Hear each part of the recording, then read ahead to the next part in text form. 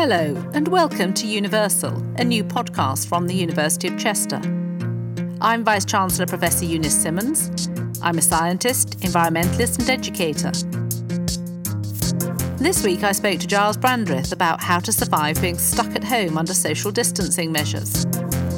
Giles is a writer, broadcaster, actor, former MP and the university's Chancellor, whose erudition and sense of humour make him the ideal person to talk to. So welcome, Giles, and how are you doing? I'm not doing too badly. I'm in fact self-isolating because I'm in the age group that does self-isolate. But I'm thrilled to be taking part in this podcast, Eunice, because while you are comparatively new as our Vice-Chancellor, I have been the Chancellor of the University of Chester for a few years now. I succeeded the late Duke of Westminster as Chancellor, and I've known the university since before it became a university, because I was the Member of Parliament for the City of Chester in the 1990s, at the beginning of the journey that the college made to becoming a university. I know it, I love it. I particularly love its mission to educate for service. And that's relevant to some of the things I'm sure we're going to talk about. So it's an amazing community. And though I'm here in my self-isolation, I still feel very much part of it. And I have been sustaining myself, I think, during this interesting period that we're now going through with a number of rules, simple rules. For example, I'm also trying to ration the news I take on board. Yeah. You know, whatever the line was, man cannot take too much, cope with too much reality. You know, you've got to limit the amount of stuff from out there you take on board. So I'm trying to have a burst of news at lunchtime and a burst of news in the evening, but that's it. That's very sensible indeed. I'm trying to ration the amount of food and drink I'm consuming. But I'm also thinking back to a meeting I had a few years ago with a remarkable man called Professor Anthony Clare. Now, do you remember him? Does that name ring a bell? I do, yes, very much so. He was quite famous because he had a radio show called In the Psychiatrist's Chair. And I went to visit him in Dublin. He was the head of the largest psychiatric hospital in Dublin, St. Patrick's. And I went to see him and we talked about happiness. And I learned quite a lot from him. And one of the things I did learn, he gave me what amounted to the secrets of happiness. There were 7 of them in all. But the first is the one that I want to mention immediately. And that was, he said, that to be happy, you need to be a leaf on a tree. And what did that mean, a leaf on a tree? Well, it's something to do with tree hugging. You'll be relieved to know. It's this. Although I do like that analogy. I am very keen on trees, whether hug them or not. So what did he mean by that? What he meant by that is simply this. All of us are unique. You're unique, I'm unique, everybody in the world. All our students, all the members of the Chester University family we're all unique individuals. And every leaf on every tree in the world is unique. No 2 leaves are exactly alike. And a leaf that's off a tree, that's come off a tree, it floats about a bit in the air, and that freedom is quite exciting. But quite quickly, it floats to the ground and it dies. Professor Clare was telling me that we need to be leaves on a tree attached to an organism that is larger than yourself and still growing. And that's exactly what a university is. I'm a leaf on the tree of the University of Chester. So are you. So are all our students, our graduates, the staff, the alumni. We are all leaves on this tree. But it becomes more difficult to be a leaf on a tree when you can't actually be by the tree. And so one of the purposes, I think, of this podcast idea of yours is to remind us that we need to be leaves on this tree. Do you like that? I like that a lot. I think I would even extend it further, that the university sector across the whole of the UK is working so hard to try and complete this academic year in good form, and to actually step up and help society. You mentioned service right at the beginning, and I know that universities are conducting vital research, particularly into coronavirus at the moment. They're also sharing resources. So, for example, our campus at Riverside is going to be used as a community health hub, for retraining people who are coming back, and also for our nurses in the third year to just finalise their education so they're ready for frontline work. So universities are doing all sorts of interesting things to support the community that they're in, and also the UK at large. So they're hugely valuable, and I think maybe we've got a forest rather than just one single tree. What are you doing with the students at the moment? Have some of them gone home? Are some of them still on campus? What's happened? I mean, how many students are there in all now? The vast majority have gone home. So, yes, there's about 20,000 students all in, although only about 15,000 sort of regularly on campus. So the vast majority are home. International students who can't get home are still on campus, both here in Chester and Warrington. We've got some students for whom this is home for the duration of their studies, and they're still with us. So we do have support staff here who are still working to ensure that if they are self-isolating, for example, that they can still get food. But it's a very much smaller community than we regularly have. Well, this leads me to the second of Professor Clare's secrets of happiness. And it was this: break the mirror. Now, can you guess what that means? Break the mirror. Don't be egocentric or something along those lines, or narcissistic maybe? Right. Because, exactly. Break the mirror. Normally people think, oh, break the mirror, 7 years bad luck. Well, in this instance, apparently, you get 7 years longer life, because happy people, as a rule, will live 7 to 10 years longer than unhappy people. Being happy, obviously, I'm not talking about ecstasy, I'm talking about that sense of well-being, that sense of being at ease with the world. That's what I mean by happiness. And break the mirror. What's that got to do with it? How does that give you 7 years longer life? Well, what it really means, and this is difficult right now, is to not be self-regarding. You're right. Not be narcissistic, looking in the mirror all the time. We've turned our lives into one major selfie now. But what Professor Clare was saying, if you actually think about yourself all the time, it will get you down. He reminded me that the great Carl Jung, one of the founders of analytical psychology, had done research on his patients, the unhappy ones and the happy ones.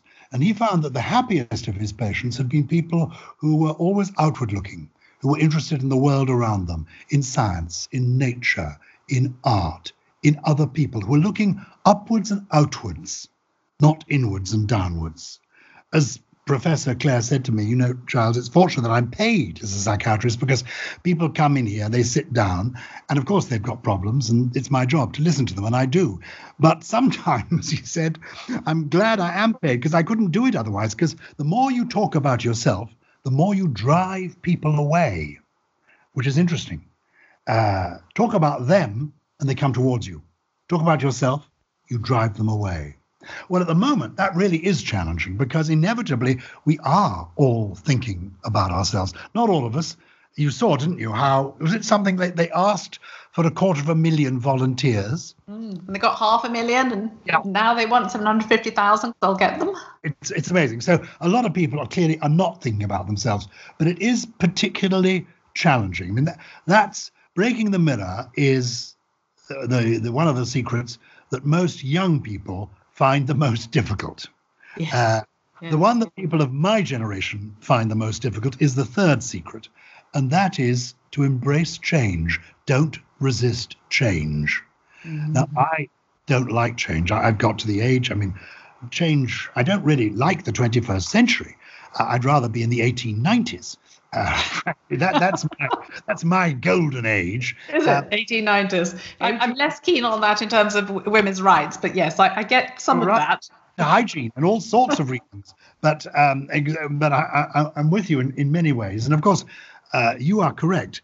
Change is good for us. We've got to embrace change. People say don't rock the boat, but in fact, a little gentle rocking does you good. We're all confronted by change at the moment. So those of us who are finding it really challenging, and a lot of people will be, we've got to embrace the changes. We've got to try to think less about ourselves. That is difficult because we're all worried. We've got to embrace the changes that are all around us. We've got to stay in touch with our community. And I'll just give you one secret, and then you can share your secrets of happiness with me. And the fourth most important one was to cultivate a passion. have something in your life outside of yourself, outside of your work, really, that sustains you, that keeps you happy. It could be anything. It could be anything. It could be a hobby, be playing the violin. It can be my passion, I think, is words and language. What's your passion? I think my passion is definitely plants and the environment. So I'm an environmentalist. But you see, I've been really lucky because I've been able to combine that passion with work. That's one of the privileges of a university existence. So my two huge interests are the environment and education, and I have been able to sort of parallel those through my career. Sometimes one took the lead, sometimes another, depending whether I was doing more management or more my subject area. So I think people have got to look for something they can be enthusiastic about over a long period, but still be open to new ideas and new hobbies.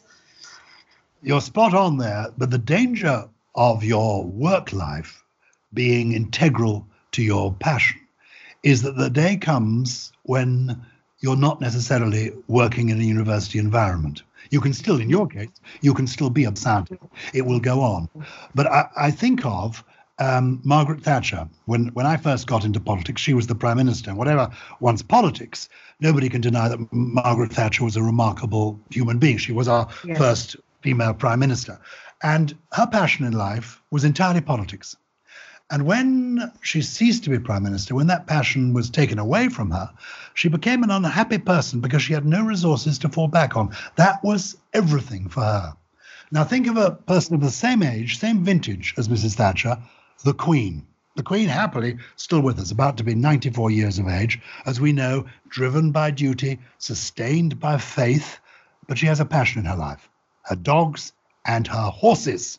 If ever you want to see a picture of happiness, look at a photograph taken of the Queen at the races. At the races, yeah. Has won the race. That is a picture of happiness. Indeed, as the Duke of Edinburgh, if I may name drop, as the Duke of Edinburgh once said to me, it's true. If it doesn't fart or eat hay, she isn't interested. But if it does, she is. So we all need a passion, and a passion that can sustain us. So those are my tips. Now, what tips do you have for being? I think they're great. I think one of my tips is actually, which is hard at the moment, but is to sort of relate to people who are different ages than oneself. So I think it's hugely beneficial to me to work with young people, particularly the people coming straight into university from college or from school. So that's a joy every year. They come in with fresh ideas and fresh enthusiasm. That is a privilege. But I'm also very conscious of the older generation, and I've always made some effort to actually engage with them. And I know more about, for example, I don't know, the Second World War than I probably should do in terms of listening to stories of old. And I think that's quite important, to be in a mixed community, to actually make a real effort. And of course, now that's pretty tricky because young people are being told to keep away from older people, just as they might have been useful to actually support them. And older people might not be quite as savvy with technology. So I think we've got a little bit of a disconnect, and people talk about the generational gap. And I do hope this doesn't make it any worse and make people sort of hunker down into their own stratum of society. So that's one of my worries. But I think on the positive side, I think quite a lot of good might come out of this circumstance. I mean, for the environment, have you seen those reports that show how many the air pollutants, the values are going down and the amount in the atmosphere reducing? So there's one called nitrous oxide. And I think the emissions have gone down by a quarter because people haven't been moving about. Now, the effect on the environment, they kill thousands of people, in fact, millions across the world every year. So do you think we ever would have said, let's stop moving about for the sake of public health? It's so indirect. This virus is such a direct threat to us, but actually there was already an enormous threat from these indirect impacts of our lifestyle. I'm hoping that actually we get used to this way of being and not always having to be moving about and not always having to use up the world's resources to do what we think we need to do. I am hopeful that when we come through this, people will realize that most of the meetings that they attend turn out not to be necessary. I mean this by business meetings, faculty meetings. Yes, indeed. But I'm with you on the environment totally. This morning, though, curiously, because I live under the flight path to Heathrow in London, and the aeroplanes haven't been going, but I'm still waking at 6 a.m. as if they were. And I was thinking this morning about, you mentioned the Second World War, and something interesting that Anthony Clare told me about the Second World War, because I'd said to him, oddly enough, my parents often talked about the Second World War as some of the happiest days of their life. And my mother, during the Second World War, she lived in London. Bombs were falling. She was bringing up my older sisters. And yet she talked about it the happiest time of their life. And my father, during the Second World War, for 6 years, he was in the army, risking his life on a daily basis as a soldier. And yet he sometimes talked about it as the happiest days of his life. I said to Dr. Clare, why is that? And he said, oh, that's quite easy to explain. During the Second World War, yes, bombs were falling on your mother, but there was a sense of purpose. There was a sense of unity. There was a sense of shared values. And that makes people very happy indeed. A sense of unity makes people happy. I don't know when this podcast of ours is going to be heard, but it may be heard after Thursday evening when people will be gathering on their balconies and their doorsteps applauding the NHS. It's a gesture. It's nothing more than a gesture. But millions of people will take part. A sense of community makes people happy. And then he said, and your soldiers, your sailors, your airmen who during the Second World War, yes, they were risking their lives on a daily basis, but also on a daily basis, they were being tested. And all the research shows that being tested, being challenged, is a key element to finding happiness. You very rarely find happy people sitting around not doing very much. An engagement with life, being challenged, being tested, is a key to finding happiness. So in this nightmare, there will be people who actually will find, maybe in retrospect, that rising to the challenge, being tested by all this, actually has brought them a kind of happiness. I think you're right. It will certainly give people a sense of purpose, I think, hence all those volunteers. But I think students, not just here, but across the land, really, I think they're getting to grips with working in a completely different way and having to finish off assignments and do things on the computer they'd normally have done maybe in an exam room. But actually, there has been a lot of positive feeling about that, not a lot of criticism, but just saying, OK, this is a new circumstance. We recognize how hard tutors are working. We will just get on with it. And I think it will bring out that sort of spirit and perhaps the best in people trying to do something quite different. So earlier you mentioned something about community and staying in touch. So what sort of people have you perhaps kept in touch with maybe in the last week or touch base with who maybe you weren't already in contact with? Have you looked up old school friends or old flames or who? I wouldn't risk an old flame, can I tell you? Wouldn't you? No. You know my wife. I don't think I'm going to risk an old flame. Well, we've done two things. At a family level, we've discovered the app called Zoom that nobody had heard of 2 weeks ago. And now everybody in the world seems to be using. Pity we didn't have shares in that. Anyway, and through Zoom on Mothering Sunday, we got together. We have 3 children. Some people say to me sometimes, why are you still working, Giles? I say to them, I need the money. I've got 3 children. Over the years, I've discovered money is the one thing keeping me in touch with them. Anyway, we have 3 children and 7 grandchildren. And so the 4 households got together for a Mothering Sunday brunch. We all had the same meal at the same time, and we chatted. And that was fun. So family things are good. And we've had a couple of sort of cocktail gatherings since then on Zoom. But what is interesting is this. People have been getting in touch, and by telephone.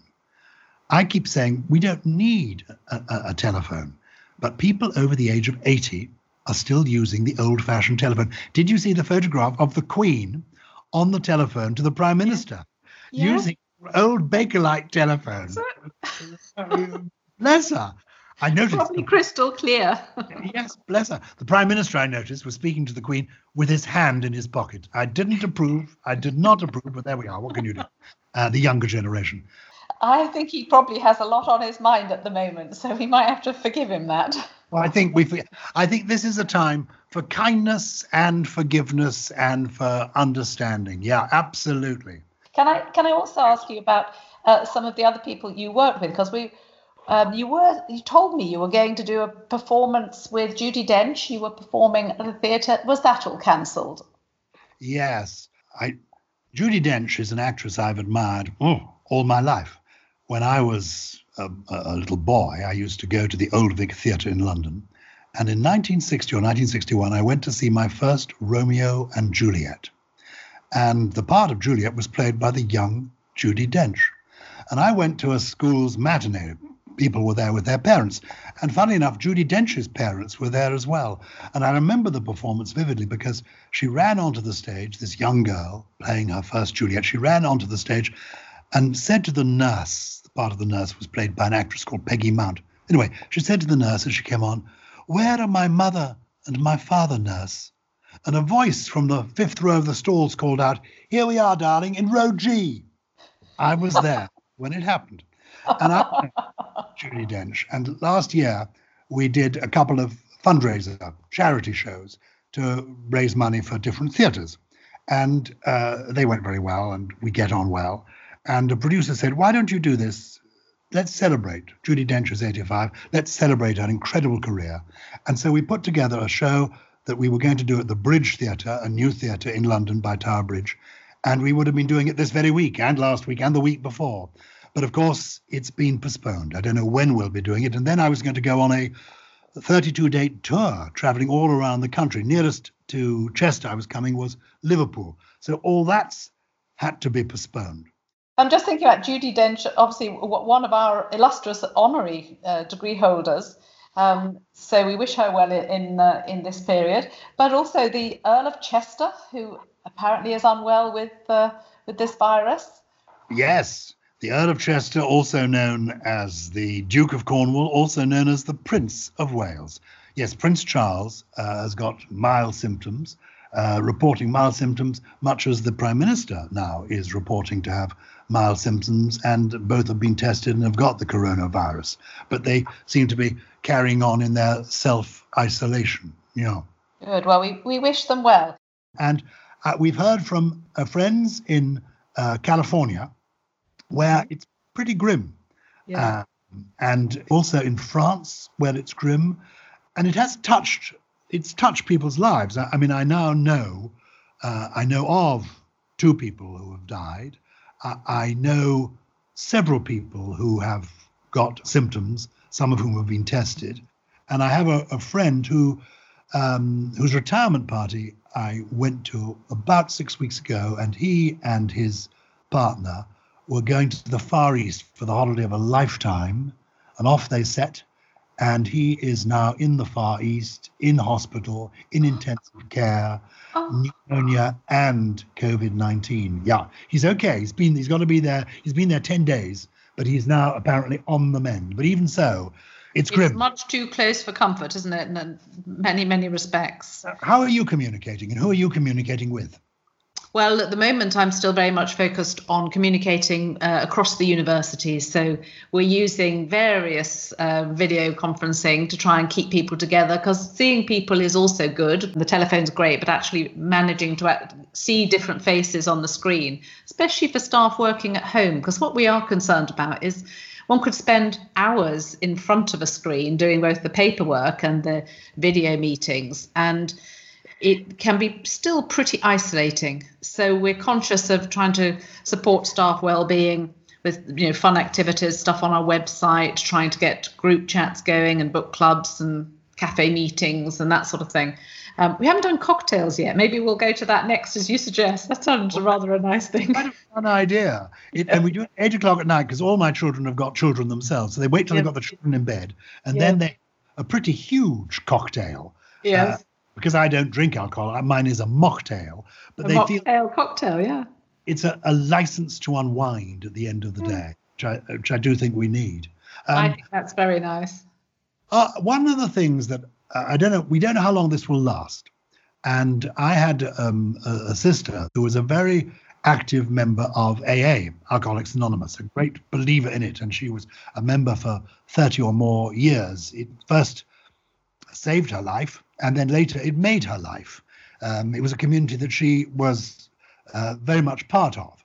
And of course, one of the rules of members of AA is to live one day at a time, because we don't know how long this is going to last. People like me, of my generation, have been advised to self-isolate for 12 weeks. That's 3 months. That's quite a long time. One of the things that I'm thinking about is wanting to feel that we've come away from this experience with something new, something amazing that we've never done before. It could be anything. It could be, oh, I've had the complete works of Dickens on my shelves all my life, but I've never read Dombey and Son. Yeah. I've read some of Jane Austen, but not all of it. Oh, I used to play the piano. Can I learn again? Is there an online course? It doesn't matter really what it is. It could be, let's build the Eiffel Tower out of matches. Let's learn Norwegian. Let's discover what binary means. I still don't know. But let's do something. So yeah. I'm going, what are you going? I mean, you've just got to make this thing work. But is there something that you hope to come out of this thinking, well, it was an extraordinary year, a difficult year. We survived, and I came out of it with something. Yes, I'm thinking of learning a language. So my younger son is very keen to improve his French. And I quite like to dust mine off and have a go. So we might well use video technology to jointly learn French, which would be quite fun. And as you say, there are also plenty of good books to read. So perhaps I will catch up with some of those, maybe get some gardening done. So there's plenty to do. I'm really into poetry in a big way. I started this project last year called Poetry Together. And it's essentially a scheme where we get young people and very old people together to recite poems. And it's worked incredibly well. We've been doing it initially with school children, school kids, primary school kids, secondary school kids. And we've got them together and got them to learn a poem by heart. And then they have got in touch with their local old people's home, a local care home, and invited the old people in the old care home to learn the same poem. And they learned the poem separately. And then how we worked it last year was around National Poetry Day on the 1st of October. It's going to be the same date this year. And hopefully by then, normal life may have resumed, or we can do it again. And the old people and the young people get together, and they have tea and cake, and they perform their poem. And it's been a fascinating thing to watch. We tried it out. We did a kind of pilot at the Chelsea Pensioners Hospital in London. You know where all those old soldiers live. Yes.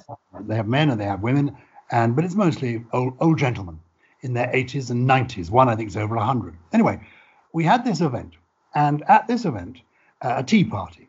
They got together, the old people and the young people. And they began by these primary school children marching into the room alongside these old soldiers. And the old soldiers had dressed the children in those scarlet uniforms that the Chelsea pensioners wear. And they all marched into the room together going, "We're changing guard at Buckingham Palace. Christopher Robin went down with Alice." And it was very touching. And then one of the old soldiers, a man in his 90s, stepped forward, and with an 18-year-old young man who was about to go to university in his last year at school, they stepped forward, and together, side by side, they recited a First World War poem by Siegfried Sassoon. It was immensely moving. There wasn't a dry eye in the house. And it was interesting to me later, over the tea and the cake, I found this 90-year-old and this 18-year-old sitting side by side and talking about the reality of war. And it made me realize that through poetry, you can actually discover things, of course. I mean, poetry is amazing. I mean, but, you know, what is poetry? It's expressing thought, emotion. You can do all sorts of things. But also, it's a trigger for people getting to know one another. And I think it's marvelous. Carol Ann Duffy, a poet I really admire, she said, "You can find poetry in your everyday life, your memory, in what people say on the bus, in the news, or just what's in your heart." And so at the moment, while we are doing social distancing, while we're unexpectedly isolated, I find opening a book of poems is interesting. And I find poems are friends. And what I call poetry, you know, poetry is much broader than many people think of poetry. They think, oh, it's going to be Keats, it's going to be Wordsworth, it's going to be a sonnet by Shakespeare. It's going to be Siegfried Sassoon. Yeah, it can be all of those things, but it can also be rap. It can also be, there are Insta poets. I mean, there's, you will have heard of Rupi Kaur, who I think was born 1992. So is she a millennial? I don't know. Anyway, she's an Indian-born Canadian poet. Her first collection of Insta poems, they sold more than 3 million copies around the world. Spent a whole year on the New York Times bestseller list. She wrote that wonderful single-line poem. Loneliness is a sign you're in desperate need of yourself. Love it. I've done a kind of A to Z. I did a book of poetry. I've done a kind of A to Z of great poets, from W.H. Auden. You remember that wonderful poem that became popular because it was in the film Four Weddings and a Funeral, through to Benjamin Zephaniah. So useful when you're doing an A to Z that there's Benjamin Zephaniah there. But I love one of his. It's called Who's Who. I used to think nurses were women. I used to think police were men. I used to think poets were boring until I became one of them. You can do anything with poetry. I regard poems as some of my best friends. And during this rather challenging time for all of us, I'm encouraging everyone I know just to dip into poetry. They may never have done it before. And you don't need to understand a poem. People think, oh, I've got to understand every line. No, you can just let it wash over you. Poems can be good friends. So, Giles, if we want people to be able to find you online to hear more from you, it's your blog and your website and your Instagram and Twitter. That's it. It's a limited range, but we can't all do everything all the time. On Twitter, I'm doing something quite amusing. Somebody said to me, desperate times, Giles, call for desperate measures. Bring out those jumpers. So I've gone to the basement and I've discovered, I used to wear novelty knitwear on television in the 1970s and 1980s. And I've still got, it turns out, hundreds of jumpers in the basement. So I've fought my way through the mothballs and I've found these old jumpers, and I'm wearing a different jumper every day. And so every day on Twitter, I'm putting a poem, usually one that lasts 20 seconds. So you can wash your hands with my poem and you can startle your eyes with my jumper. So what I'm saying to people who are part of our community, the University of Chester community, why don't you find a poem, a short poem, a poem that you like? It can be a piece of rap. It can be an Insta poem. It can be a classical poem by one of the greats of yesteryear. It can be something popular by John Betjeman or Hilaire Belloc, anything you like. And just on your iPhone, record yourself reading or saying this poem and share it. Share it with the community. It's one way we could be in touch with one another. Send a poem. That's a great idea, Giles. I absolutely love that. So I'm doing that on Twitter, which is at GilesB1, GaylesB1 on Twitter. And I'm also on Instagram at Giles Brandreth. Now, if we want to keep in touch with the University of Chester, what do we do? I've got an Instagram account and the university has lots of those. So that's where we put our pictures. Also, we're pretty active on Twitter. And you can see what we're up to. We're starting to put out stuff about staff who are supporting, the coronavirus endeavour. So yes, we are trying to really keep the community together by sharing all sorts of both serious and silly stuff, that normally would occur in a university during the course of this week. So we were supposed to be doing our High Sheriff Awards for Chester and Cheshire. They were supposed to be tonight, and so it's very disappointing we're not doing those. So we're going to try and put out some communications that feels like we're celebrating in a virtual sense. But thinking about your role, it is ceremonial, and it's wonderful having you at the graduations. So we've got to think of a way that perhaps we could have a little bit of ceremony with your good self as well at some point, because we can't have you here in person. Well, I've got my University of Chester rowing club blazer. I don't have the ceremonial robes, but I have got the right colours, and I've got my University of Chester tie, so I can dress up and we'll do a ceremony. Yes. We can do a virtual handshake. Excellent. I think that's a great idea, because the blazer is rather alarmingly stripy, I remember. So that would be quite fun. And we can do a namaste. Yes. We can do that. So you let me know what we should be doing, and I will be there doing it. Okay. That's fantastic. Well, Giles, thank you ever so much for your support for not just this university, but as I say, universities across the country who are working hard to try and stay one step ahead of this scenario. There's no better community, frankly, than a university community, because basically we're, as well as colleagues, we're friends. And that's good. And what I love about our university is, in the best sense, I think the faculty, the teachers, the professors, the academics, all the staff are friends with one another and friends with the student community. So my message to everybody is try every day to get a little dose of laughter. Go onto YouTube and find something that you think is funny and let yourself laugh at it. And then don't forget that everybody is there to be a friend to you, and get in touch. Get in touch with whoever it may be at the university.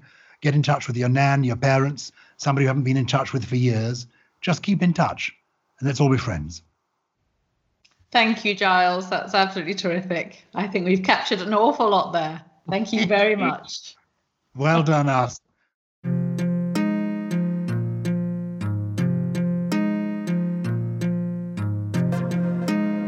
Universal is a podcast from the University of Chester, hosted by me, Professor Eunice Simmons.